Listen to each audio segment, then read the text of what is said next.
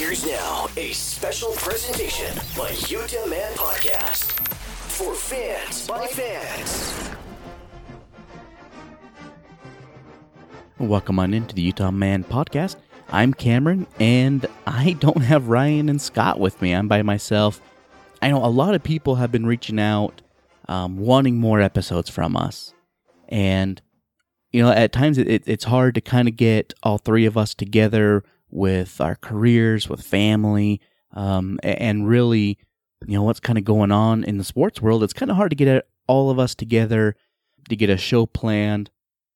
And so I've kind of had this idea for a while now to start doing what I'm calling right now mini episodes. They're not going to be terribly long. And really I think it will, you know, it will vary. It will be me. It might be me and Scott. It might be me and Ryan. It might be Ryan or Scott by themselves.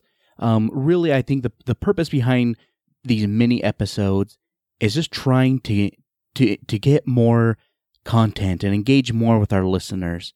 Because honestly, the support over the past 6 years that we've been doing this has meant everything to us, and it kind of, you know, keeps us going, keeps the show going. So really, thank you to everyone for all the support that you've given us over the years.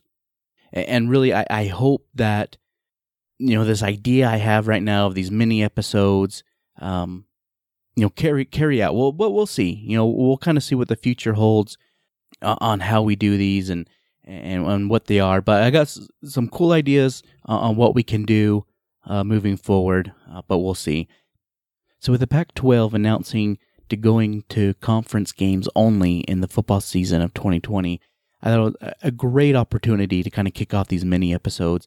So that's what I'm going to be talking about today. We'll kind of go through how it's impacting Utah, kind of the pros, the cons of Utah and the conference as a whole. And then we're going to talk to our legal counsel of the podcast. Roger's been on the show a couple times when there's been legal issues with players, kind of giving the background about that. And on today's show, I'm really going to talk to him about the contract that Utah has, mainly with BYU, and how they're going to be able to cancel these games legally, just because there's been a lot of misinformation out there, especially on social media about, you know, Utah having to buy out BYU for canceling the game, and how can the Pac-12 continue to have games when they feel it's not safe to have out-of-conference games. So we'll get into that with Roger, but before we bring him on, I really just want to go the background of what's going on and kind of my thoughts. So I'm sure everyone's heard of the Pac-12. All the teams are going to be playing conference games only for the fall sports. It includes football, right? So Utah's dropping BYU, Montana State, and Wyoming. Obviously with BYU, it's great to be in-state school year after year. Dropping Montana State, you know, I'm not big on playing FCS schools to begin with, but I see benefits of it, right? It kind of gets your starters more rest during the season, especially at the beginning, so they can really gear up for conference play. But most importantly, it gets your 2s and your 3s a lot of game reps. It gets them up to game speed. For a lot of the guys that have never taken a snap at Division I football, it's a great environment to kind of break them into what college football is all about. Dropping the game, going to Laramie, I think is a blessing in disguise. I mean, I get why Utah did it, right? Financially, it makes sense for them to do home and homes with G5s. I get it, but I don't like it, and honestly, Utah not going to Laramie is actually, I think, a good thing. So as we look at this, you know, what are some pros and cons of why the Pac-12 conference would do this? Pros, obviously, it gives the conference way more flexibility. If they have less games and more weeks to play, it allows them to move games around. If there's a reason to have to move a game because a team has too many kids that are infected with the virus, this allows the Pac-12 to do that.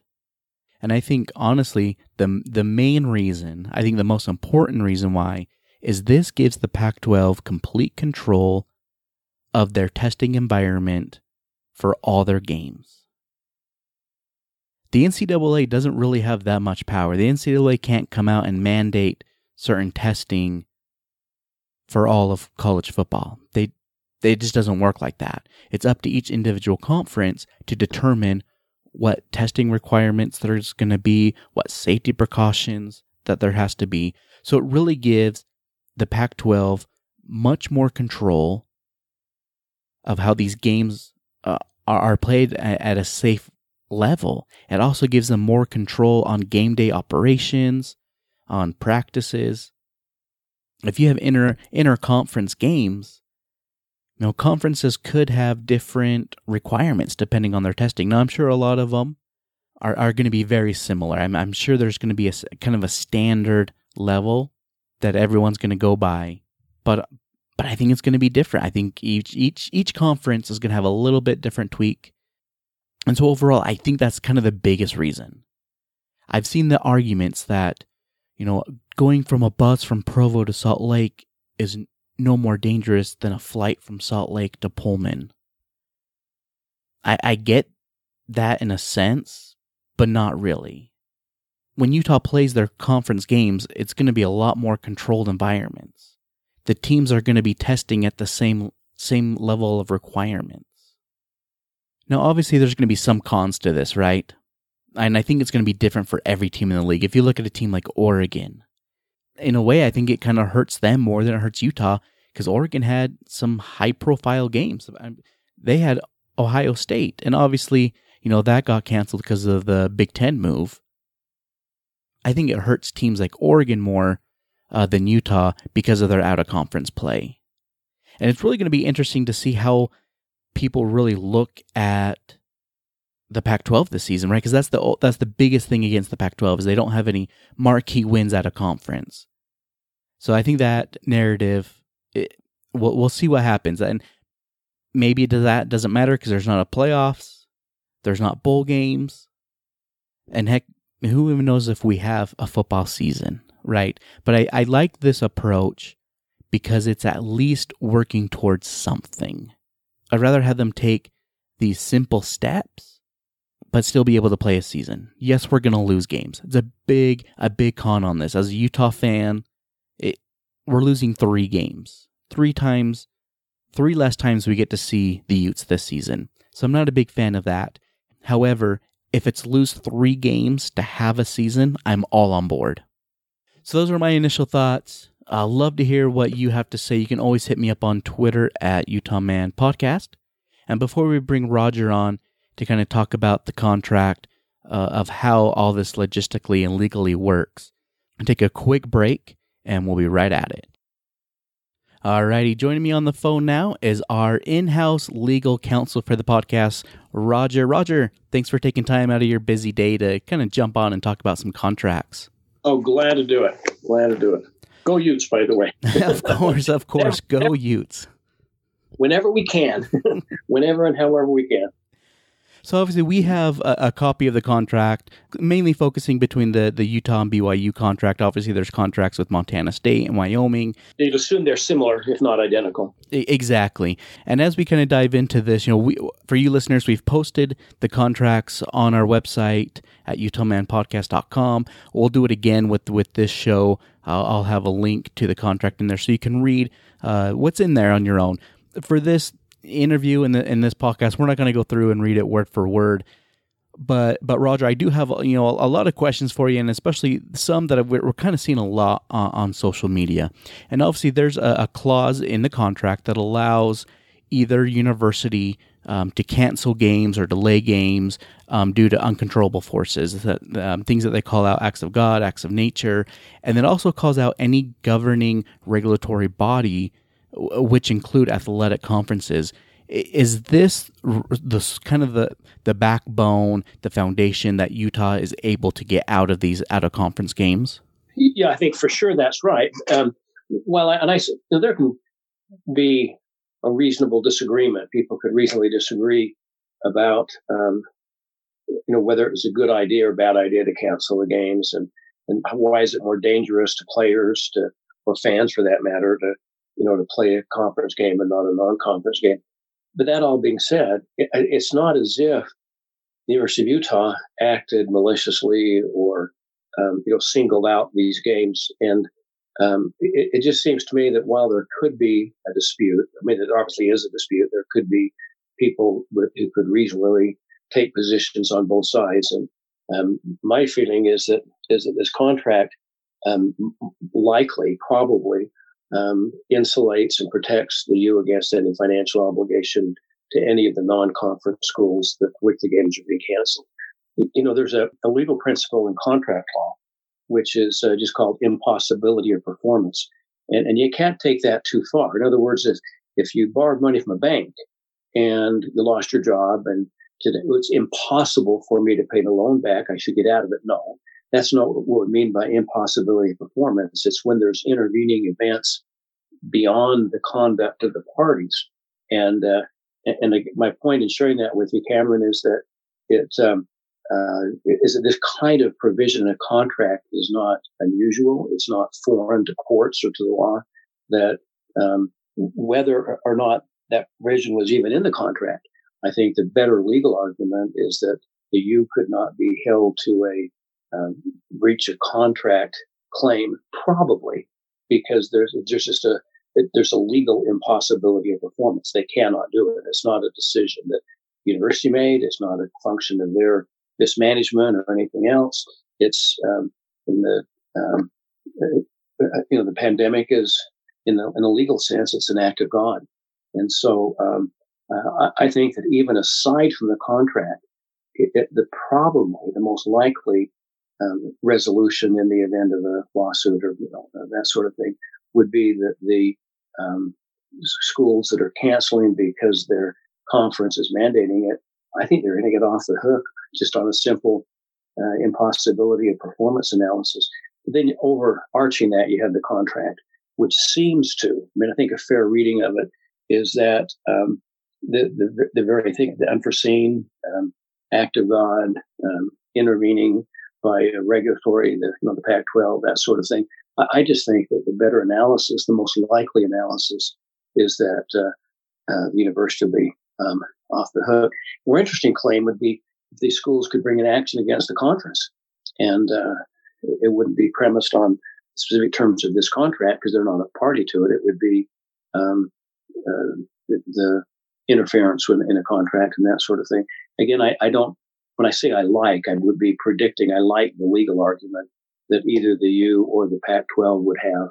And I think it's just, all kinds of societal, economic, cultural costs, devastating to the economy. There's all kinds of things that we're suffering as a country as a result of the pandemic. And this is just one of them. And it's no one's particular fault. We can reasonably disagree on what's the best course of action. What should we do? What event should we cancel? What should we do for, social distancing requirements? We could all have our own opinions about that. But I think that the disappointed parties, the BYUs, Wyomings, and others in the world, I just don't see it likely that they would prevail in a legal cause of action. Too long of an answer. I apologize, Cameron. No, I think that's a lot of great information. I don't have a legal degree. That's why we have you kind of help us out on the podcast whenever we can, both with things that happen with the university and things that happen with us internally on the show.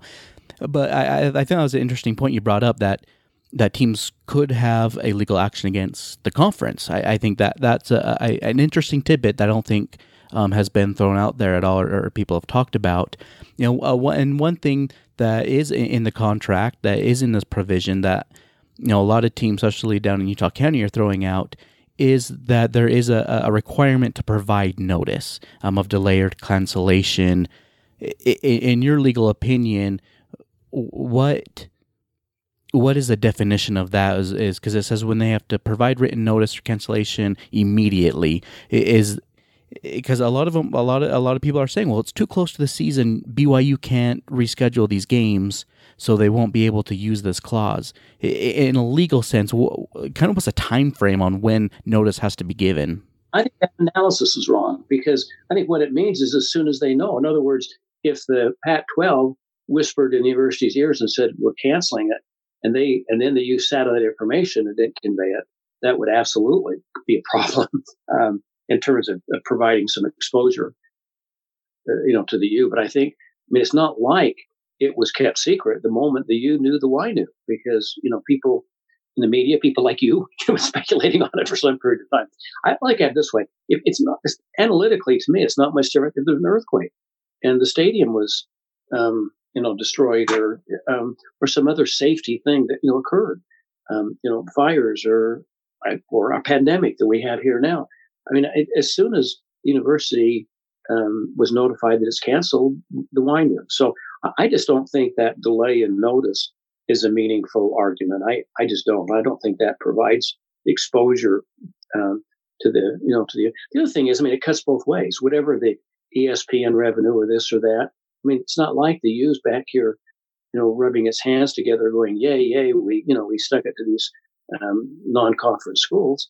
I mean, they lose the revenue, they lose the ticket sales, the TV revenues, and all that stuff too. It's not like they chose to do it, and so I don't know. I just think people need to be a little bit more reflective about it. I guess I would say that sure. Can you disagree the Pac-12 shouldn't have made the decision? Sure. I mean, if that's how you feel, and that's okay. But every disappointment in life doesn't give a viable legal claim. And again, I readily admit that as analysis go another way, it wouldn't surprise me if lawsuits were filed. But in terms of saying I like the legal arguments that either the schools directly, the University of Utah in this case, or the Pac-12, if they're brought in as a party, I like their legal arguments more, and I think they are much more likely to prevail. The problem is it's really hard even to negotiate a settlement, even because how do you settle with the Y and not Wyoming? I mean, that sort of thing. And I just don't see the Pac-12 writing checks out. It'd be hard to negotiate any one. I mean, it'd be such a big number, and there'd be so many injured parties. It's not financially feasible. Sometimes the cost of litigation is greater than the cost of buying your way out of it. Throw some money at it. But, Cameron, the problem here is there's no easy settlement. There's no compromise. You can't, if this would involve dozens and dozens of games around the country, and I just don't see that either a university or a conference is going to be interested at all in throwing money at the claims. I think they're very, very unlikely to settle it. And I think they would feel strong enough in terms of their legal position that they'd defend any lawsuit if one was brought. That'd be my best guess. In some disputes, you can just see a settlement coming, a compromise. There's $1 million damage claim if it were willfully, if there was an actual breach of contract, and the argument, maybe it is, maybe it isn't, let's settle it for $500,000 instead. I just don't see that happening in this case, because the number would just be huge in terms of all the non-conference games the Power 5 conferences, were canceling. I just think that number is so big that, and the likelihood of winning in court is strong enough that, maybe it have to play out and see what people do, and see how courts rule. But I just think it's unlikely that the disappointed parties are going to find their way through the courts. And I think it's also unlikely that they're going to get money thrown at it through some kind of compromise or settlement. Cameron, I just don't see that happening. And so you bring up, they probably couldn't win a lawsuit for a breach of contract. And maybe, my last question for you, because again, this one's kind of gaining traction online. Outside of the contract being broken, and with BYU, Utah has $1 million buyout. Outside of just breaking that buyout, could teams like BYU or even a team like Montana State that needs these games to really sustain their entire athletic department, could they seek any damages against the U or the Pac-12? Well, that's a great question. At one level, I want to say this to you. You said you don't have a law, degree. Problem is, mine's an old one. I've been out of school for decades and decades and decades now. But we've all seen so many frivolous lawsuits. When someone asks me a question, could a lawsuit be filed? Well, the answer is yes. It would not be hard to find an attorney that would be willing to find it, to file a case. It wouldn't be hard to find people who would be angry enough to be willing to fund it.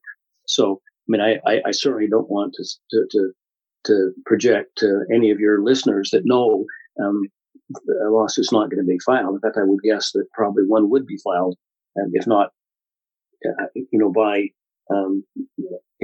by colleges that are disappointed because of the cancellation, or maybe fans on their behalf, or just whatever. I could, in fact, I would predict that almost certainly there'll be some kind of litigation filed from this. But I just think that the much stronger position is that they're unlikely to succeed in court. I just don't see this being any kind of willful, malicious kind of decision. These are public health, public safety decisions, and right or wrong. I just don't think it's the kind of thing that courts are going to be overly eager to punish someone for making a public health decision. I just think both the common law rules of contract enforcement as well as the terms of these contracts. I guess what they're really asking is, what about a tort claim? If you can't get a contract claim, could there be a tort claim against the Pac-12, for instance? I guess it'd be characterized as tortious interference with the contract. And the Pac-12 is a third party that caused the U to breach the contract. It's a tort of interfering with the contract. I don't know. I mean, I guess there's enough to it that you could, you'll get past a motion to dismiss probably, and it's probably justiciable. It's probably, capable of being litigated to the courts. But, my crystal ball looking at it, Cameron, would be that I think they lose on those. I just don't think, again, I just don't think that those claims are ultimately going to be validated to the court. I think most you could say it was an unwise decision. Well, okay, well, it was their decision to make. And again, there's all kinds of economic and social consequences of the pandemic. And this is just one of those. And you know what? It's a game, and the next year we'll see you then. It just seems to me that's a much healthier and appropriate response than trying to, But the other thing is, I would really caution against someone blowing this thing up over it. How willing is a Power 5 team going to be to reschedule a game with the school that filed a lawsuit against them? And for like a BYU who wants to get in a Power 5 conference, I would assume they want to. Really, how's that going to work? File a lawsuit against them and accuse them of all kinds of nefarious conduct and cost them hundreds of thousands to defend a lawsuit, and then ask the next year to join the conference. I'm just, I don't know. I think taking a deep breath and a bigger view of life, I think these schools just need to do the best they can. They need to reschedule with other teams and do what they can, and just realize that, yes, will there be a disappointment? Certainly. Will there be an economic loss? Absolutely. But you know what? That happens in virtually all aspects of life and economy and culture when we have this kind of natural disaster.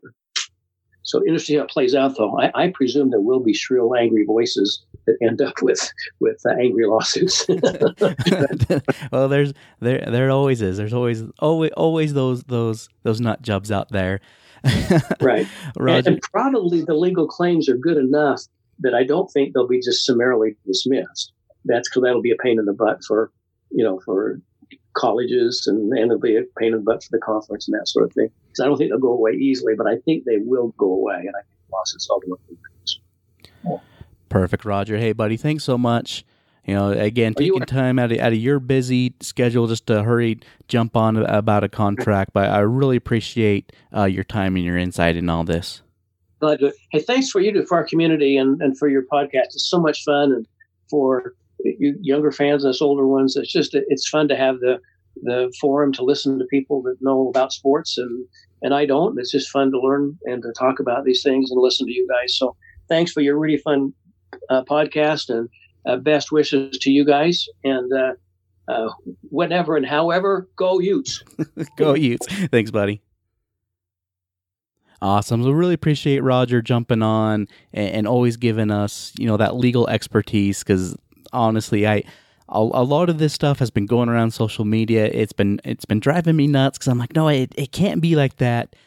So it's great to kind of get that legal perspective on how the U's protected on all of this, and what can happen if, what we talked about, if universities or if some fans that are attorneys or get an attorney that just wants, kind of get in the public eye, file these lawsuits. Really interesting to kind of hear it from that.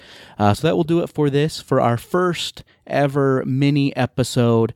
Again, I think moving in the future, hopefully to do these and kind of have fun with them and different spins on each one. You can follow the show on Twitter and Instagram at Utah Man Podcast. You can go to our home, utahmanpodcast.com. As I said, we'll have the contract up there so you can read it for yourself. And be sure to subscribe, rate, review on iTunes, Stitcher, Google Play, anywhere you listen to a podcast. We are there, and go Utes.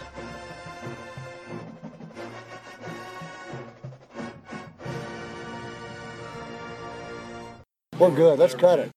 The views and opinions expressed on this podcast are their own and are no way affiliated with the University of Utah.